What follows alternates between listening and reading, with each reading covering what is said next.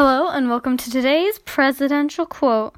In today's presidential quote, the president assures Fox News of his innocence. Today's presidential quote is, "I was the most innocent human being." This has been today's presidential quote.